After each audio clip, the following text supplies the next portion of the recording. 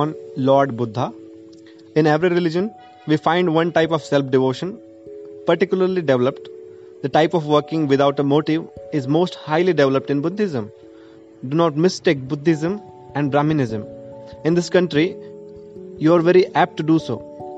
Buddhism is one of our sect.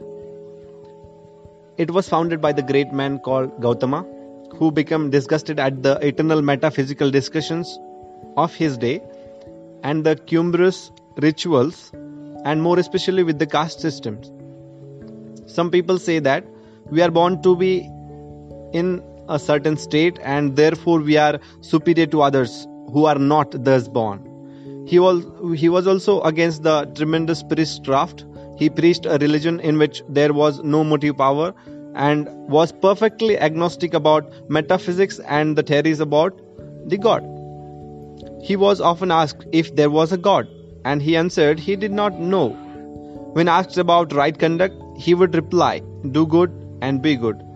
There came 5 Brahmins who asked him to settle their discussions. One said, "Sir, my book says that God is such and such, and that is the way to come to the God."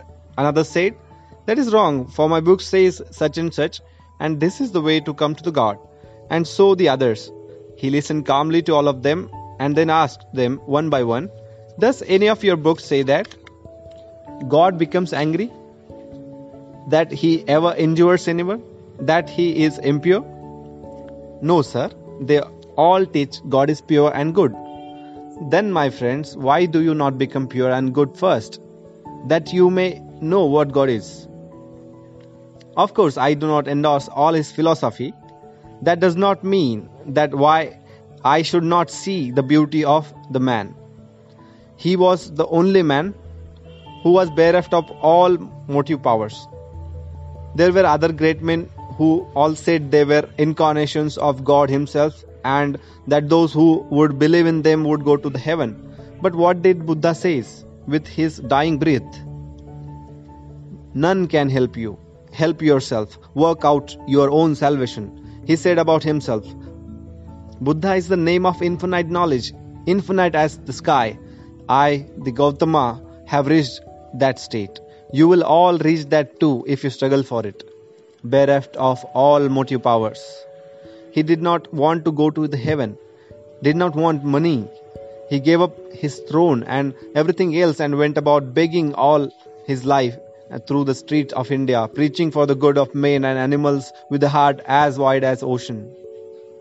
He was the only man who was ever ready to give up his life for animal to stop a sacrifice. He once said to a king, "If the sacrifice of a lamb helps you to go to heaven, sacrificing a man will help you better, so sacrifice me." The king was astonished, and yet this man was without the motive power. He stands as the perfection of the active type, and the very height to which he attained shows that through the power of work we can also attain to the highest spirituality. To many, the path becomes easier if they believe in God. But the life of Buddha shows that even a man who does not believe in God, has no metaphysics, belongs to no sect, and does not go to even any church or temple, and is confessed materialist, even he can attain to the highest. We have no right to judge him. I wish I had one infinitesimal part of Buddha's heart. Buddha may or may not have believed in God.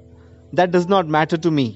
He reached the same state of perfection to which others come by bhakti, the love of God, the yoga or the jnana, that is knowledge.